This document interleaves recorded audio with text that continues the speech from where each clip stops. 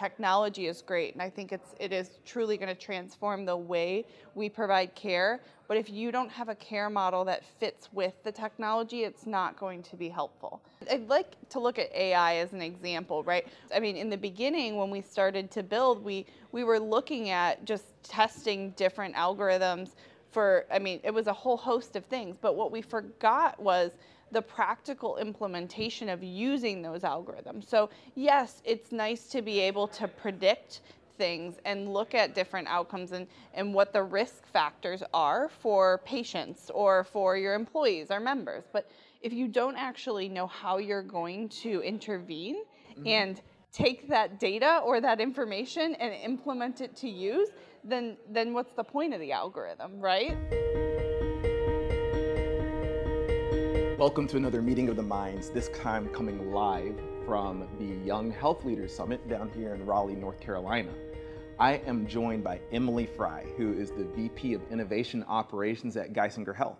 Thank you for having me. Let's just start with who are you? What's your personal background and why how you landed in this pathway? Sure, yeah. So I'm from Detroit. I started my career at Beaumont Health, working in the front desk and registration at a physical therapy office.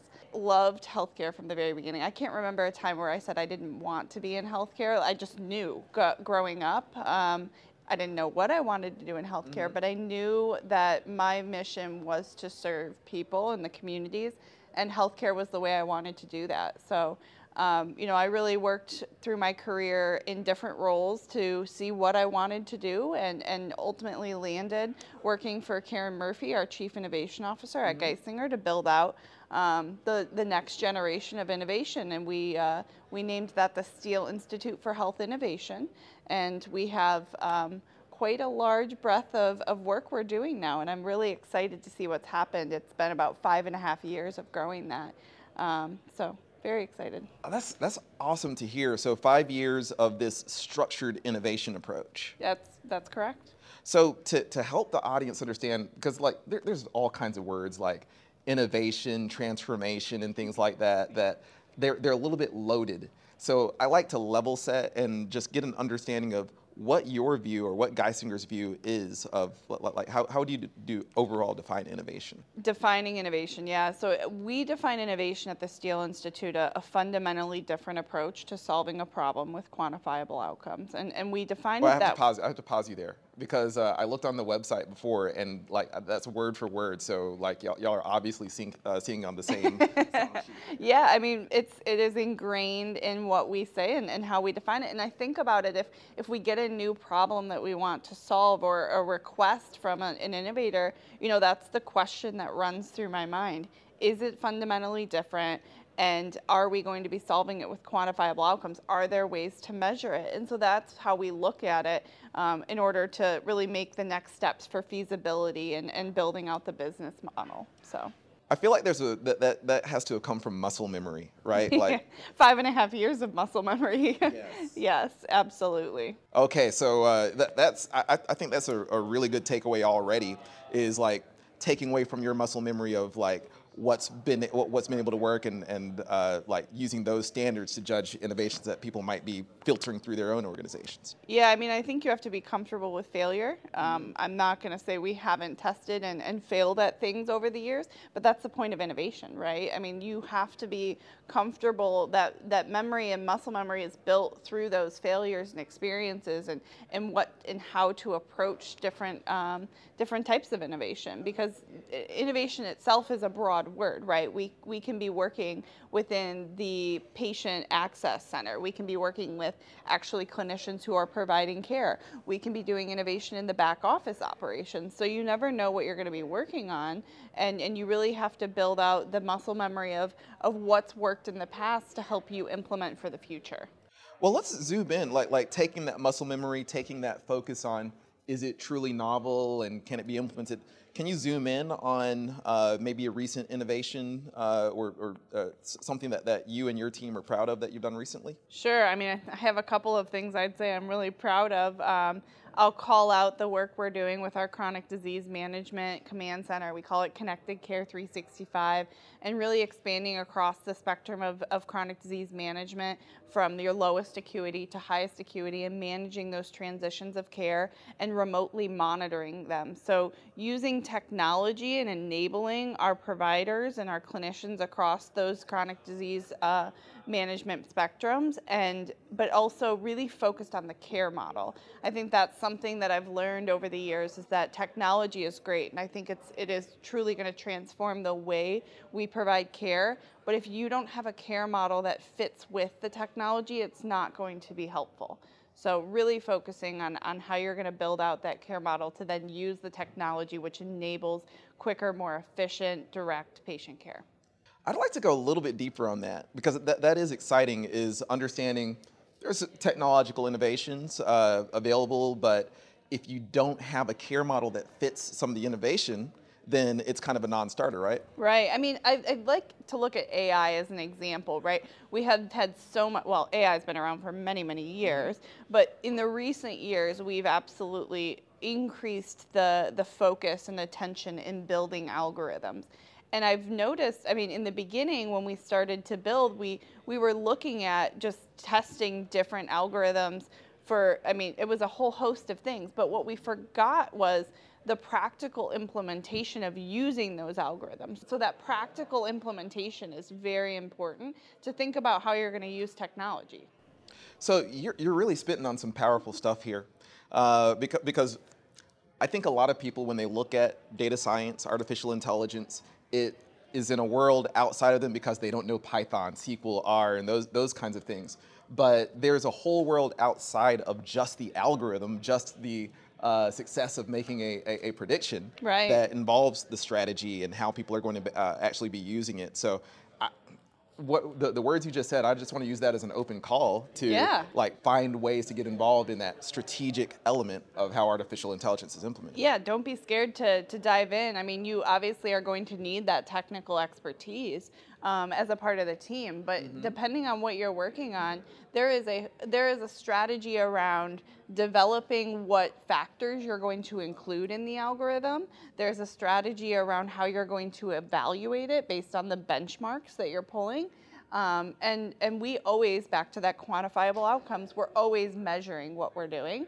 So we want to make sure that we're pulling in data to benchmark against whatever we're solving for. Excellent. And I can add on to it, like if you're a data scientist or analyst watching, I'll let you know that your best work is going to be when you're working cross-functional and understanding those downstream needs and understanding the impact that your work has on consumers and patients. Yeah, absolutely. There's a word in your title after innovation that is operations, and we've touched on it a little bit. We've talked about like your filter for knowing whether or not an innovation is a starter or not. But can you get deeper into, well, we had this little joke from yesterday, like if an entrepreneur innovates in a forest and no patient engages, was it truly innovation? Tree falls in the forest joke. But basically, could you get deeper into what innovation operations actually means? Sure. I mean, at the highest level, I help manage the Institute's operations, right? So looking at the budget, looking at the different teams across the Institute and what they need to be enabled, and monitoring and measuring those quantifiable outcomes. So I'm really a support mechanisms to the different departments that sit under the Steel Institute. And then I serve, as we think about the pipeline of innovation, working and talking with those innovators to find the next thing that we're going to be working on. It's a constant review of priorities and potential. And so one of my jobs is to really look and monitor that potential from our not only inside innovators, but outside in the market and how that might impact us. So I feel like a lot of people look at innovation as something that is either happening on the front lines or happening in coffee shops on the backs of napkins and things like that. What problem was the Steel Institute solving? Like when the team started to organize around this concept, What was the kind of the before state, and what's happened as a result of having this structure around innovation? Sure. I mean, Geisinger we weren't just like starting innovation at Geisinger. There was a culture truly ingrained in the employees at Geisinger. And it's been this way for many, many years. I mean, we look at the history. Proven care models was one of those big innovations that Geisinger had, the fresh food pharmacy. Those are things that were around. Our My Code program, very innovative and impactful in the value-based care setting. That was around before our Steele Institute. What we are is we are a vehicle to enable that innovation. Those things were born out of ideas within departments and really built the infrastructure, and we wanted to give an enabler to build those infrastructures out for employees as well as the patients we serve.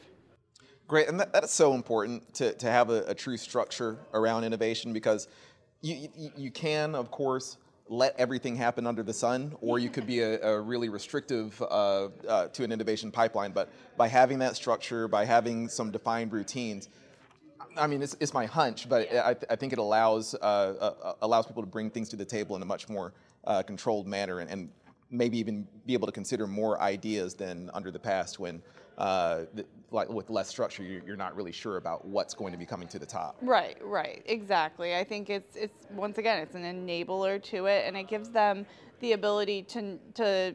I mean, we ultimately have to prioritize. There's so much that needs to be done in healthcare to improve the consumer experience, the quality of care across the nation. And as we look at nurse shortages across the nation, like there are factors that just come into our lives, and we have to solve for them, and we become that vehicle to help accelerate reviewing and helping solve for those problems.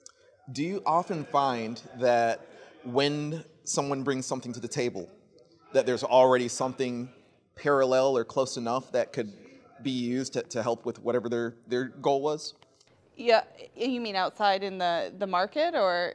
Already in place. Like I think about it in terms of like an inventory of things you already have. Maybe somebody's bringing something to the table that. Yeah, I think it's a balance. There's definitely some where we take pre-existing capabilities, and it's more just an education or tweaking of the pathway in the way we can use the enabling, whether it's technology or care model.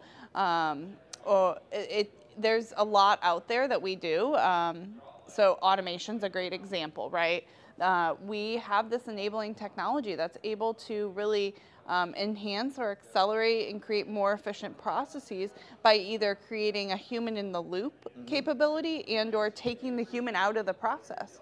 And so that's a pre-existing technology we have to enable them. But to your point, we still have to build out the specific automation based on their process. So there's a lot of capabilities that we have that people don't know about, and we just have to bring them to the table based on the problem that they have. Got it. And it makes me wonder, so that there's this library of things that are happening and lots of innovations that you already have on the table. Is there a mechanism that you're using to sell that internally, to let people know about what's available, or like how do you get the word out about the pathway to innovating there? Well, this podcast is a great way to do that. It's a lot of conversation. It's relationships and building that. Because to do innovation well, I do believe you have to have a team that trusts each other too, because you're challenging the status quo. So it's communicating, having those conversations, and also when you build successful innovations, the word spreads. Exactly, and it makes me think, like, built successful innovations, the word is spreading. What do you consider the source of innovation? You, me, I mean, I'm trying. I think that you never know. It can come from the top, it can come from the bottom. It's there's so much value to being integrated and boots on the ground and understanding the domain or area where the problem is born out of. And I also believe that there's also a very significant value to having that bird's eye view and understanding the connections to the strategy. So, one of my jobs is to constantly listen to people. I think, keeping an open ear and an open eye out and what's happening in the market and really just hearing people's problems will allow, you'll get themes and start to curate what is the core, the root of the problem, and how then do you strategically, based on that bird's eye view, solve for that problem. Wonderful. And again, everything that you're saying, it just points back to allowing people to kind of work in their element, but then bring some of their best ideas to the table and see if that works from a strategic perspective. Right. So it makes me wonder also, like, I'm talking about a lot of really smart people working on important problems, but a lot, like we were talking about the fact that there's failure involved. Why do good ideas fail? Why do good ideas fail? Because and I'll give a plug for human-centered design. We don't consider the consumer's experience. We don't consider what the consumer actually wants when you're solving the problem. So it's important to remember the end in mind.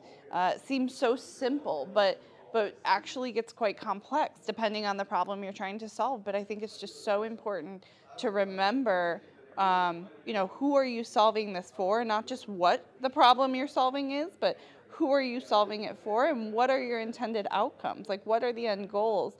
And keeping that at the forefront in the beginning before you solve the problem. I think any good idea, and timing. I think timing is a good point too. The time has to be right for the good idea to really spread. That, majorly important, and honestly, like working in a technical role myself in some technical solutions and things like that, we can often get really caught up in, oh wow, this code runs great, or this algorithm really had a high predictive accuracy rate, or what have you. But if it's not aligned with something that's meaningful for a consumer, something that's meaningful in outcome, it was something that was a really pretty solution that didn't really have a practical value. Right. I wonder, is there anything that you're like, Chris, why didn't you ask about this? Oh gosh, no. I mean, I think you hit it. If you're looking to build an innovation shop, or even just looking to create some more structure around what you do in innovation within your organization, I think there is a defined framework that you can create with allowing for, obviously being innovation, allowing for the ability to create new lanes or processes based on the problems you're trying to solve. And I guess the one thing I'd say is really focusing on the fact that it's a team effort. Don't go at it alone. Understand what's been done in the past. Take experiences from all sorts of diverse sets of people to be able to truly solve a problem well. I think that's the other thing I'd add. That's huge. There's no hero narrative. There's right. a bunch of people that are working together. I think people really often forget that. Yeah, it's very easy because you get so focused, but you have to make sure you're getting perspective. Understand. And that just makes me think too, being VP of Innovation Operations at Geisinger, I know that there are thousands and thousands of people constantly trying to put their ideas through to you every day. You said that you're fielding 12 to 24 pitches a day and all that. So that I know that gives you a lot of exposure to a lot of great thinking. So it makes me wonder, if you had a magic wand, and we ask this to everybody, but if you had a magic wand and you were able to change one thing about our healthcare system, what would that be? Well, I'll just say, there's not one thing, first, as a clarifier. There's just so much to work on. But I think today, my biggest, I'll say, pet peeve in healthcare is the interoperability challenge. We have so many fragmented systems. We still have people on paper. And, as we think about the advancements in technologies and being able to truly use those well, it creates the need for interoperability to communicate across systems, across different organizations. And, I was talking to one of my colleagues, and we likened it, the ability what one day we'll use technology to just have a band on our wrist and be able to walk into any facility and just scan it, and everything's there, and we want to share it, and we can because of interoperability, but we got a long way to go there. So if I could figure out a way to connect across the domains of federal, state, local data sharing and creating those connections safely, that would be great. Yeah, that's honestly so great that it's hard to even imagine how great it is. Like, just the idea that if you go from one facility to the next that's completely unrelated, you're vacationing in North Carolina or Wyoming or what have you. Vacation spot, North Carolina, of course.